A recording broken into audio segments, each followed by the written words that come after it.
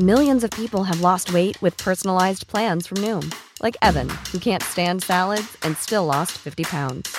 Salads generally for most people are the easy button, right? For me, that wasn't an option. I never really was a salad guy. That's just not who I am. But Noom worked for me. Get your personalized plan today at Noom.com. Real Noom user compensated to provide their story. In 4 weeks, the typical Noom user can expect to lose 1 to 2 pounds per week. Individual results may vary. Planning for your next trip? Elevate your travel style with Quince. Quince has all the jet-setting essentials you'll want for your next getaway, like European linen, premium luggage options, buttery soft Italian leather bags, and so much more. And is all priced at 50 to 80% less than similar brands. Plus, Quince only works with factories that use safe and ethical manufacturing practices. Pack your bags with high-quality essentials you'll be wearing for vacations to come with Quince. Go to quince.com/pack for free shipping and 365-day returns.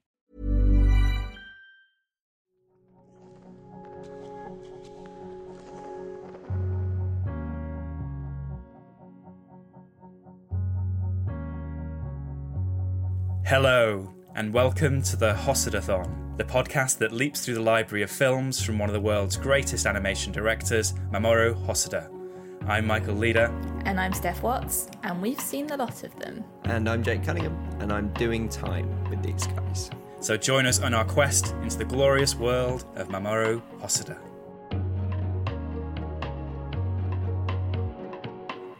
Hello, Jake. Hello, Steph. It's been a while since we've done one of these, right? It certainly has. Well, and it's been a while since we've done something series-based with a filmmaker or a studio, I suppose, because we spent a lot of this year on our interview series where, you know, we farm out the hard work to our guests to talk.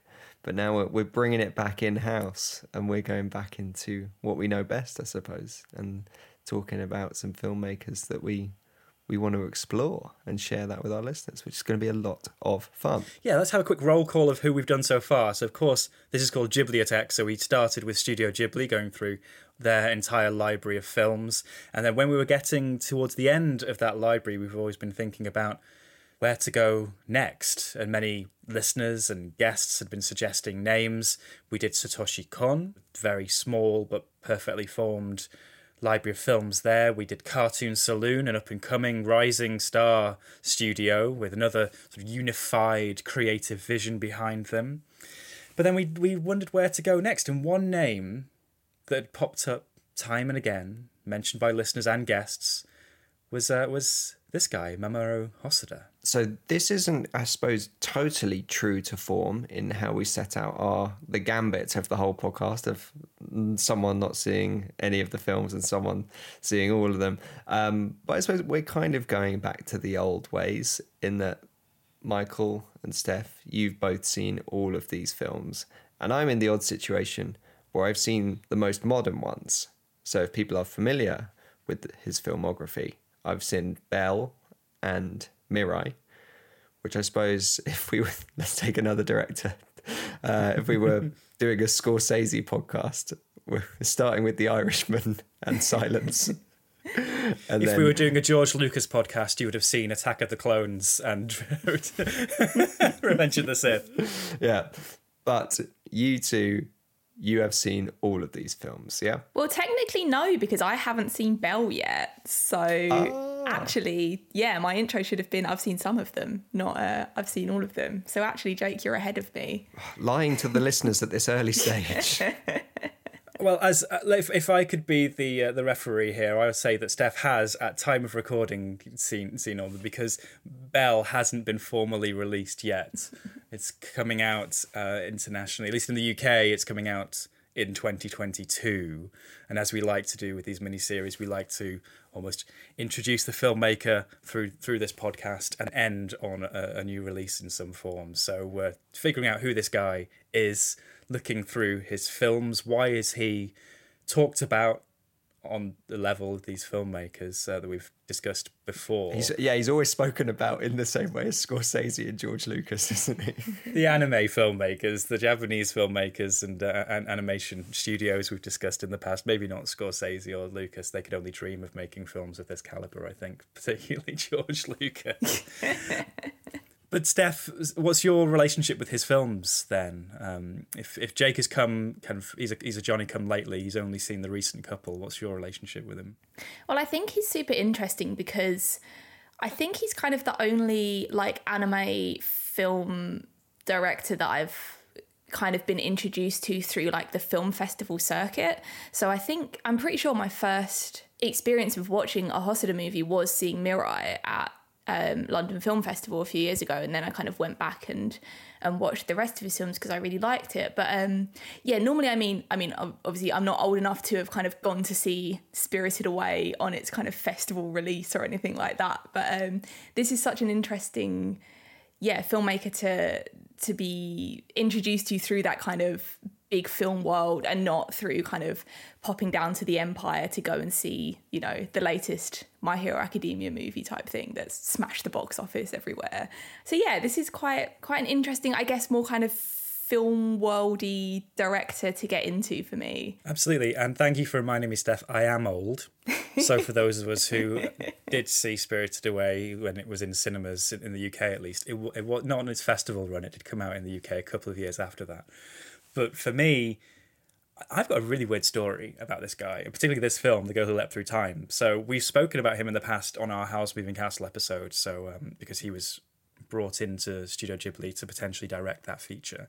And when The Girl Who Leapt Through Time came out and was released on DVD in the UK, whether it was intentional or an accident on the production line, the DVD had a sticker on it that said, "From the creators of Spirited Away," which...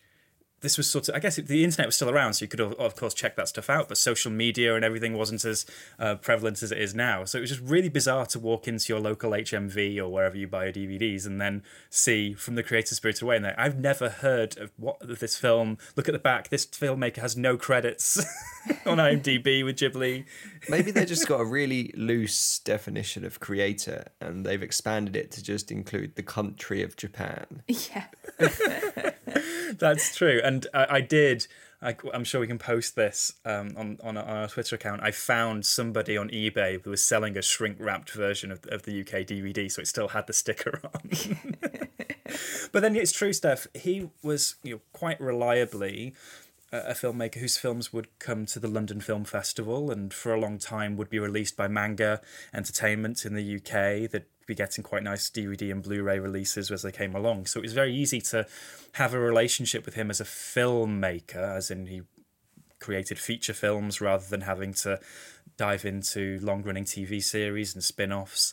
And so for the core ethos of Ghibliotheque, which is getting our head around filmmakers' filmographies and the stories behind them and through the films, he's almost a perfect guy for that, particularly because after a couple of films he goes independent, creates his own studio that pretty much only makes his films. So he has a degree of independence that only few filmmakers in Japan have currently, to make their own films with their own vision. So seeing as we're going back to the old ways, the old format, the good old days of Ghibliotheque, before we started bringing in interviewees and all of that stuff, we love a synopsis, we love a context, we love a review. It's the tried and tested recipe. Steph, what is the film that we're talking about today all about?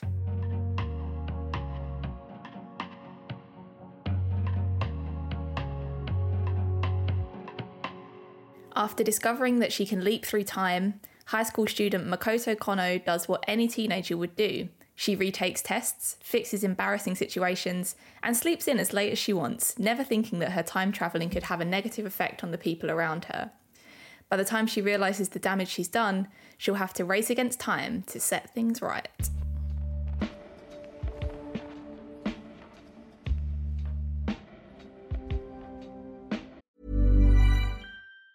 If you're struggling to lose weight, you've probably heard about weight loss medications like Wegovy or Zepbound, and you might be wondering if they're right for you. Meet PlushCare, a leading telehealth provider with doctors who are there for you day and night to partner with you in your weight loss journey. If you qualify, they can safely prescribe you medication from the comfort of your own home. To get started, visit plushcare.com/weight-loss. That's plushcare.com/weight-loss. plushcare.com/weight-loss. Millions of people have lost weight with personalized plans from Noom, Like Evan, who can't stand salads and still lost 50 pounds. Salads generally for most people are the easy button, right? For me, that wasn't an option. I never really was a salad guy. That's just not who I am. But Noom worked for me. Get your personalized plan today at Noom.com. Real Noom user compensated to provide their story. In 4 weeks, the typical Noom user can expect to lose 1 to 2 pounds per week. Individual results may vary. Even when we're on a budget, we still deserve nice things. Quince is a place to scoop up stunning high-end goods for 50 to 80% less than similar brands. They have buttery soft cashmere sweaters starting at $50, luxurious Italian leather bags, and so much more. Plus, Quince only works with factories that use safe, ethical, and responsible manufacturing. Get the high-end goods you'll love without the high price tag with Quince. Go to quince.com/style for free shipping and 365-day returns. Okay, Michael, this is The Girl Who Leapt Through Time, but this is not Mamoru Hosoda's first film. So we've kind of broken the formula there. And I think you're about to explain why. Who is this guy and why are we talking about him? Yeah, so who is Mamoru Hosoda? So he was born in 1967. To put that in context, that's the same year as Goro Miyazaki. So that's the similar age. So he's very much that generation of animators who would have grown up watching anime on TV, particularly anime made by Isao Takahata and Hayao Miyazaki. On our interview episode with Goro Miyazaki, he was talking about how he really wanted to watch some sort of crazy sci-fi space anime, but he would instead have to watch Heidi Girl of the Alps instead. But like imagining those two things on at the same time is pretty incredible. But Hosoda points to Castle of Cagliostro, Miyazaki's Lupin the Third movie, his feature debut, as the film that inspired him to get into animation. And he tells the story about once he graduated from art school, he applied for a job at Ghibli and got a personal reply from Hayao Miyazaki rejecting him, saying, go elsewhere, hone your craft, work on that gem inside you, and come back later on and maybe you can work for us then. So instead he started like slogging through TV animation in Japan, working for Toei Animation in the 1990s. Very recently on the interview tour for Bell, he talks about a point in the early 90s where he really thought that he had to throw in the towel and give up his dream to be an animator. And the film that inspired him to keep going on was Disney's Beauty and the Beast. He went and saw that film one afternoon in Tokyo and it inspired him to keep going, which is pretty wonderful. And keep going he did. He worked through the 90s on series like Sailor Moon and Dragon Ball Z, the sorts of, meat and potatoes kind of anime that, we get over here. But he worked his way up to animation director, episode director, and then started directing standalone spin-off films. For example, in the Digimon series, he made a couple of films like Digimon Adventure, which were eventually bundled together, recut, reshaped, and dubbed and released internationally as the Digimon movie, which I think we'll talk about maybe later on in the series, because I think once he goes a bit more independent and starts making these original-ish features as opposed to not being linked to tie-ins to other series, he becomes a bit more of a confident filmmaker, or at least working. That's where he becomes Hosoda rather than working within a franchise. But it's the Digimon movie that catches the eye of Toshio Suzuki, the great producer, the great enabler of Studio Ghibli, and he brings him in to direct Howl's Moving Castle. We talk about this on our Howl's Moving Castle episode, so you can go back and listen to that one. He gets kicked off that project quite unceremoniously when Hayao Miyazaki comes back out of retirement and wants to make the film himself. Hosoda then goes back to Toei, makes more spin-off movies like for the One Piece series, but he then lands at Madhouse, which is the studio we've talked about before because it's a legendary historic studio, probably making more sort of all sorts of anime, but we know them because they made all of Satoshi Kon's films, as well as Paranoia Agents. So that's where genre films and perhaps more serious adult or complex films can be made. His first project at Madhouse as a director would be this film, The Girl Who Leapt Through Time, which is an adaptation of a novel by Yasutaka Tsutsui, who we talked about on our episode about Paprika, because he wrote that novel as well. Satoshi Kon adapted that into the movie. But that novel came out in the 20th century, in the mid-20th century, and had been adapted many times before, including in the 1980s. Nobuhiko Obayashi made a version of the film in live action. Not many of his films have made it out to the UK, but his film House is a bit of a cult classic, that crazy horror film. But Hosoda's take would be quite different. It's more of a pseudo-sequel, taking themes and threads from the novel and bringing it into, at that point, the present day. Bits of crossover, but relatively original. I'd like to shout out some of the crew members on this project, names that might come up again as we go through this mini-series. You have Satoko Okudera, who writes the screenplay. She works with Hosoda a few times from here. It's quite fascinating, her career. One of her first credits was on a film called Moving, which came out in the early 1990s, often pops up on your letterboxd as like the great hidden gem of 90s Japanese cinema. And then all the way decades later to 2014, Satoko Okudera co-wrote the live-action version of Kiki's Delivery Service that came out. I think we talked about that back on our Kiki's Delivery Service episode. Very different to the Ghibli take on that novel. There's also art director Niso Yamamoto, who was also art director on Princess Mononoke, Castle in the Sky, Grey the Fireflies. Also worked as a background artist on Perfect Blue, Only Yesterday, Spirited Away. So some of those, there is a DNA in the backgrounds and the art direction of this film that leads to Ghibli. There's also Yoshiyuki Sadamoto, the character designer, who would also do character designs for a few more Hosoda films, but is quite famous for working on Attack on Titan, which is a massive anime franchise, and then one of the biggest anime franchises, Neon Genesis Evangelion. Sadamoto works a lot with Hideaki Anno. So just a couple of names to shout out there. That, you know, if you're thinking these characters look like the characters in Evangelion, or these backgrounds look a bit familiar, there might be a reason for that. The Girl Leapt Through Time was released in July 2006, just a couple of weeks before Tales from Earthsea. It didn't have a massive rollout in terms of number of screens, but it was a word-of-mouth hit so strong that then it became something of a sleeper hit. But more importantly, I think it was a hit with critics and award-giving bodies. It picks up the prize for Animation of the Year from the Japanese Academy and the Mainichi Award for Best Animation, beating in both those categories Tales from Earthsea. So he's just been kicked off a Ghibli project, goes and makes this film, and then beats Ghibli finally adapting Ursula K. Le Guin. So that's the long game win and achievement for Hosoda. And it really marks him out as this new independent filmmaker to watch, something a bit different from probably what he would have made if he had acquiesced to Miyazaki's vision and made Howl's Moving Castle. And of course it then gets that international rollout. As I say, it's the film that you could find on your shelf in HMV in the mid-late 2000s. So it's familiar to even casual anime fans around the world. But that's sort of the context, the wayward context, setting up this guy, his films, and then The Girl Who Leapt Through Time. Most importantly, it's so great to get back into this groove. I want to know what you, Jake and Steph, think of this film.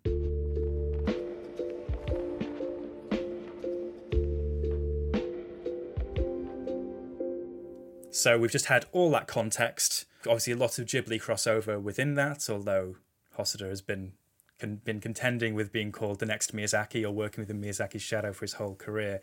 But Jake, what was your response to this film, and how did any of that context sort of clarify any of it for you? Well, it's funny that you mentioned him being the next Miyazaki and on his debut literally beating the next Miyazaki. What a couple of weeks for Japanese cinema. 2 good films coming out in a matter of weeks. And what a lovely time.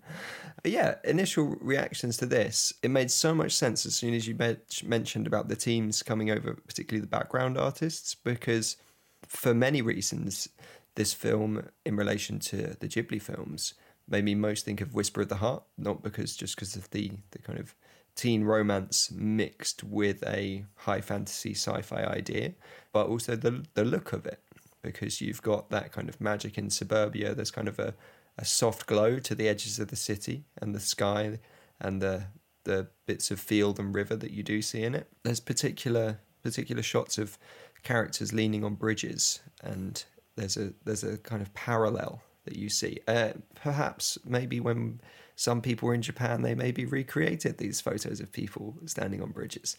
But like you see these lovely parallel lines reaching across the screen in a cityscape in the background, and it doesn't feel like this kind of cold, imposing industrial city. There's a real warmth to it. I think he's really encouraging that spirit of adventure that we see in those Ghibli films, and that really comes through from the backgrounds in this, because I don't particularly think the actual character design is that great here, and the background art is what impressed me more.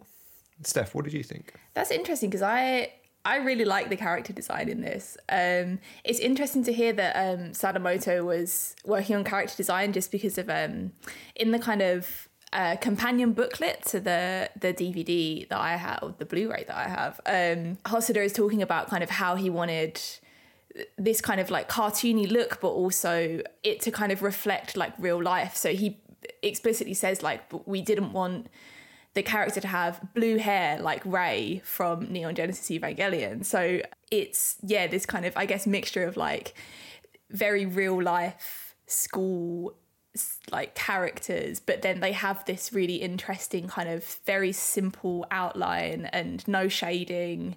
And sometimes you'll see a character from far away and they'll have like no detail on their face. They'll just be like a little ... line smiley face. It's horrible. Oh. But I think it really lends itself to the kind of, I mean, I guess we'll get into this a bit later, but that kind of like slapsticky, cartoony humor, I think it really lends itself to it really well. But it's very interesting that it's kind of fitted together with those like really kind of beautiful background designs and very detailed background designs. But I guess it's like a good mishmash and a good kind of, it's very different to any anime films we've watched so far, where we do have that kind of, that mix of detail, but then character design that allows for all this kind of movement and humor, and really leaning in heavily into that kind of, that funny element. I think like if the character designs weren't as simple, you couldn't get away with that simple humor, like in the same way that like you've got a Charlie Chaplin character or a Buster Keaton character, like they cut this silhouette, they're very simple, and that is what allows them to, you can put them in wild situations and you can kind of always track who they are and what they are, because they've got this shape and look that you instantly recognize. But when I first saw like these characters in the background that literally have no face, it just made me think of in Pompoko, when it's a horror sequence, and one of the big things is like, how disgusting would it be if someone didn't have a face? And it's a really scary moment, and then that's what I'm seeing in the background, and I'm meant to be watching this kind of like charming teen drama. That's really interesting that you say that, Jake, because I suppose coming from Ghibli and Satoshi Kon, two filmmakers who really cared about the detail of every frame, and the consistency of character design, that's something that actually does get thrown out quite a lot in particularly manga and a lot of anime series, when those characters do go more figurative rather than naturalistic in their design, based on the emotion of the scene, or sometimes just the budget cutting constraints of you can't have full detail on every character in the background. Is that right, Steph? You watch a lot more TV anime than I do.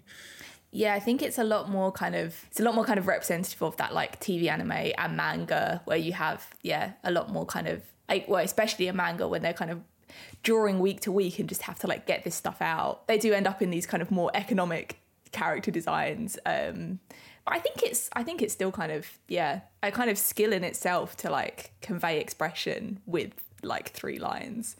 Well, just on that word economy, that kind of brings us to the story, which we haven't really got into. And I did think about this with a time loop story, where you are just constantly revisiting the same locations over and over again, and the same framing over and over again. It's a dream for an animator. It's like we only need to draw this once, and we can just keep coming back to it, and we can really get to those 100 minutes with probably about only 70 minutes worth of drawing, because we just need to do this scene once. I'm sure they put their feet up a lot. This easy, famously easy job being an animator, isn't it? Jake, I'm quite interested about what you thought about that kind of sci-fi genre, because I mean, when I guess going back to like when the film opens, you get this very kind of sci-fi opening credits, kind of red line. It's very mysterious, but then we're kind of instantly dropped into this just kind of very normal slice of life type world. Was that kind of what you were expecting, or? No, I suppose with Mirai and with Belle, which we will get to, the kind of high concept sci-fi stuff is a lot of what lingers in the mind, and so that is what I was bringing to this, particularly with the title of the film, thinking, right, we are literally going to leap right into this. But all of that slice of life stuff, that's the stuff I really love. That's what I said that I love about all the Ghibli films throughout.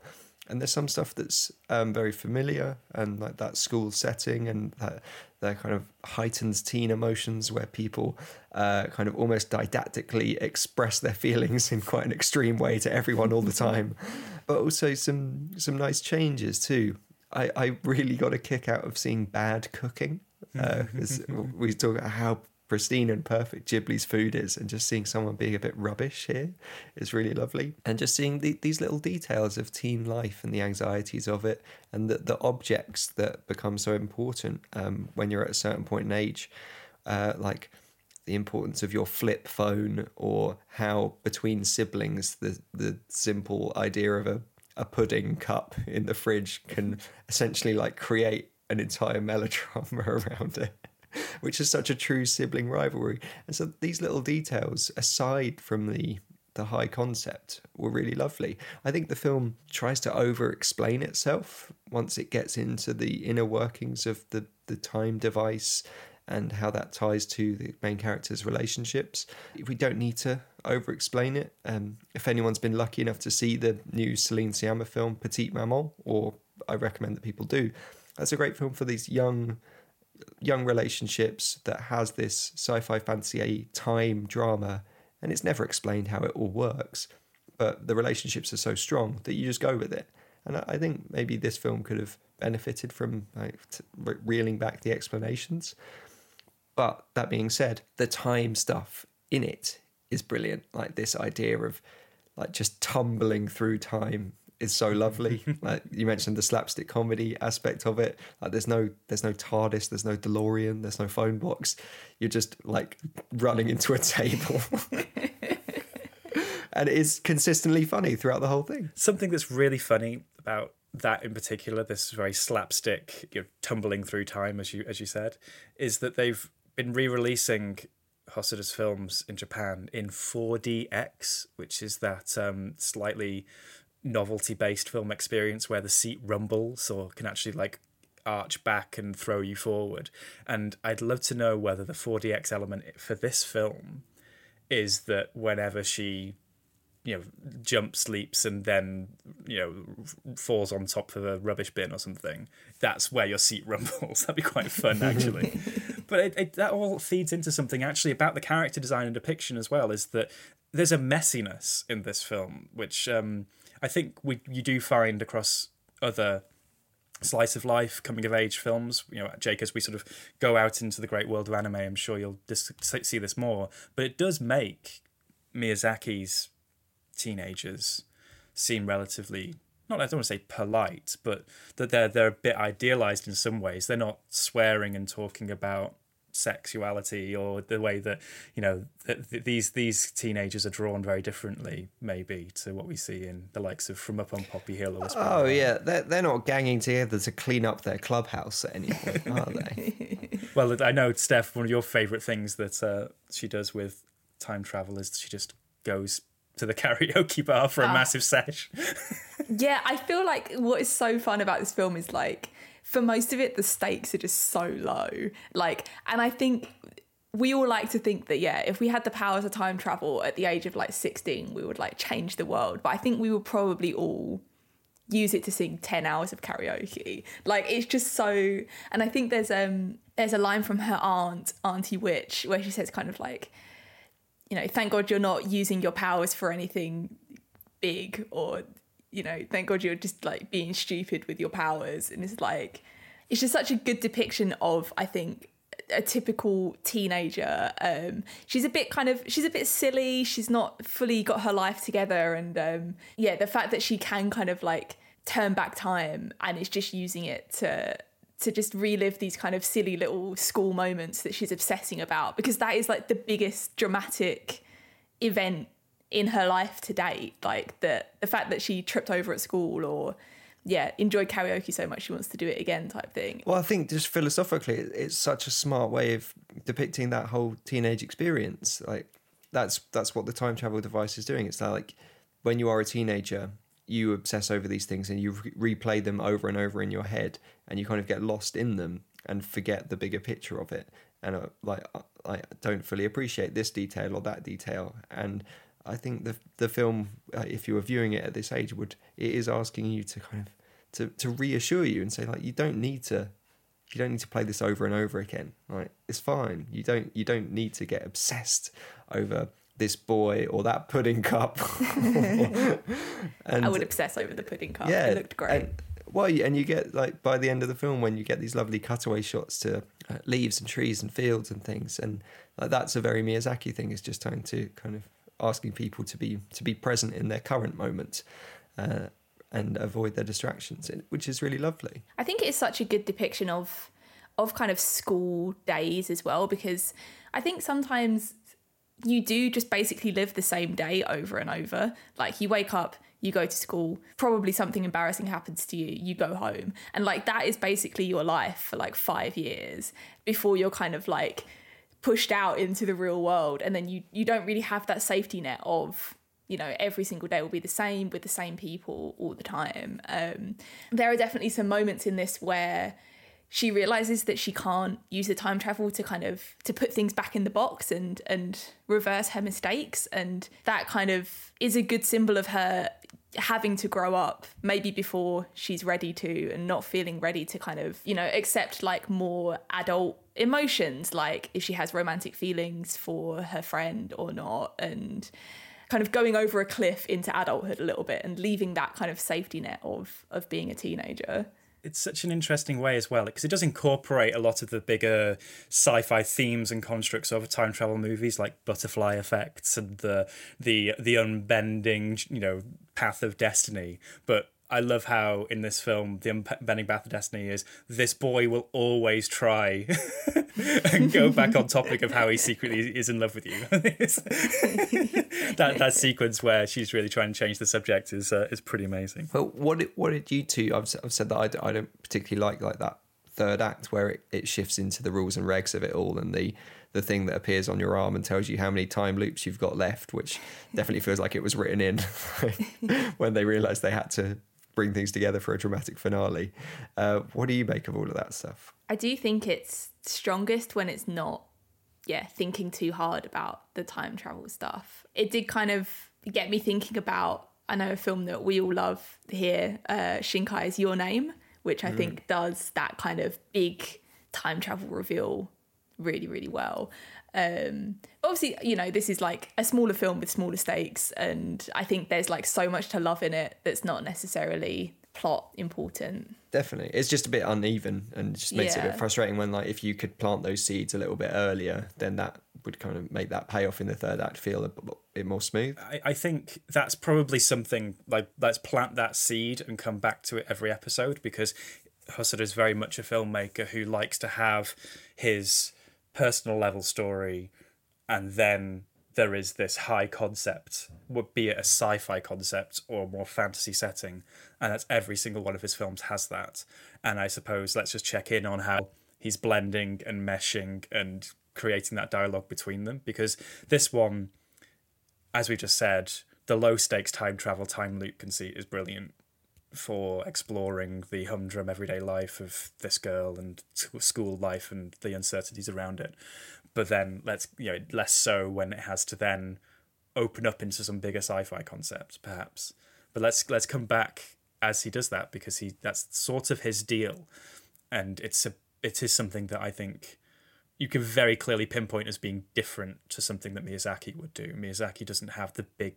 He'll have fantasy settings and those flourishes across his films, and sometimes, of course, they do boil over, perhaps, with something like Ponyo, where surely it would just be better as like a boy and his fish friend going on an adventure. Why does it have to be the end of the world with a massive tsunami and a massive ocean mum? But they're very different filmmakers and storytellers, so that's something to pick up on, I think. But any like final highlights? I want to highlight a particular. You know, I love boring suburban towns in anime, having dragged you all to to the setting of Whisper of the Heart in Western Tokyo. I love the central location of that main high street hill going down into the level train crossing.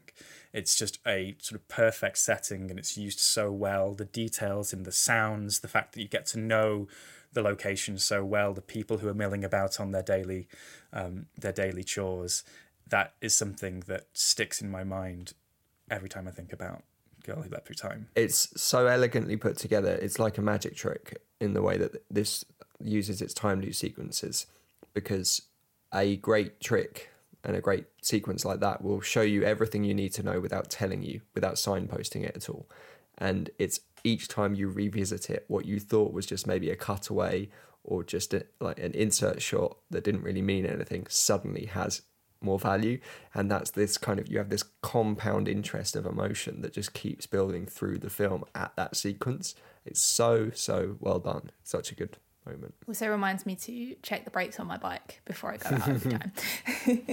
I just want to point out the amount of food. I know, like Jake, you said it's interesting to see bad cooking, but I think there's still a lot of good food in this. There's the perfectly wobbly pudding that she gets to eat a few times and really enjoys it. I mean, that's what I'd use time travel for. If you've got a good pudding and you can go back and keep eating it. The one pudding that like always tastes the best. You can never get the same one. Yeah.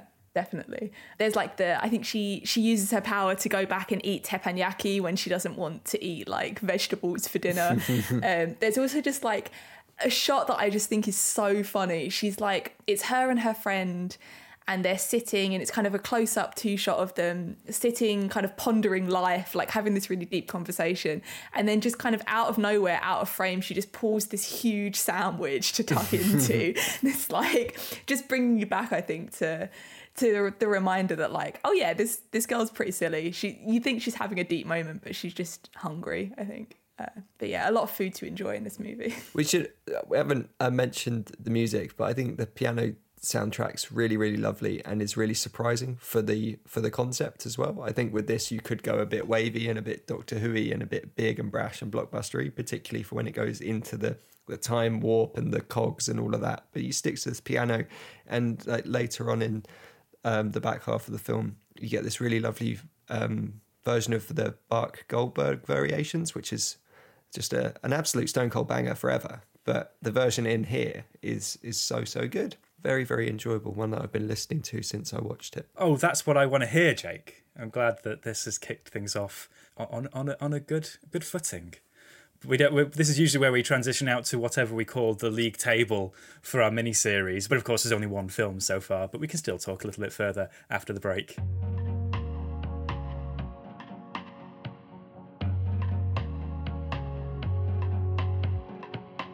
So that was The Girl Who Leapt Through Time, the undisputed number one film in the Hoss order for all three of us so far. We'll have to see next episode whether Summer Wars will challenge it for the top spot. Can't wait to discuss that with both of you, Jake and Steph. And until Summer Wars, the great battle of, you can keep up with us on Twitter. We are over there at Ghibliotech, and we're on Instagram these days as well. We are at Ghibliotech.pod. And if you didn't know already, we've written a book which is also called Ghibliotech, which is in shops now and available to order now. If you're in the UK, and I think in Europe, you can find it in Urban Outfitters, which is a bit mad. And you can find it in lots of lovely comic shops and all around the world that keep sending us lovely messages on Instagram and Twitter. So it's very nice to see it popping up across the planet. But if you want to follow us individually, you can do so. We're on Twitter too. Steph's over there at _Steph Watts. Michael's there at Michael J. Leader. And Jake's on Twitter at Jake H. Cunningham.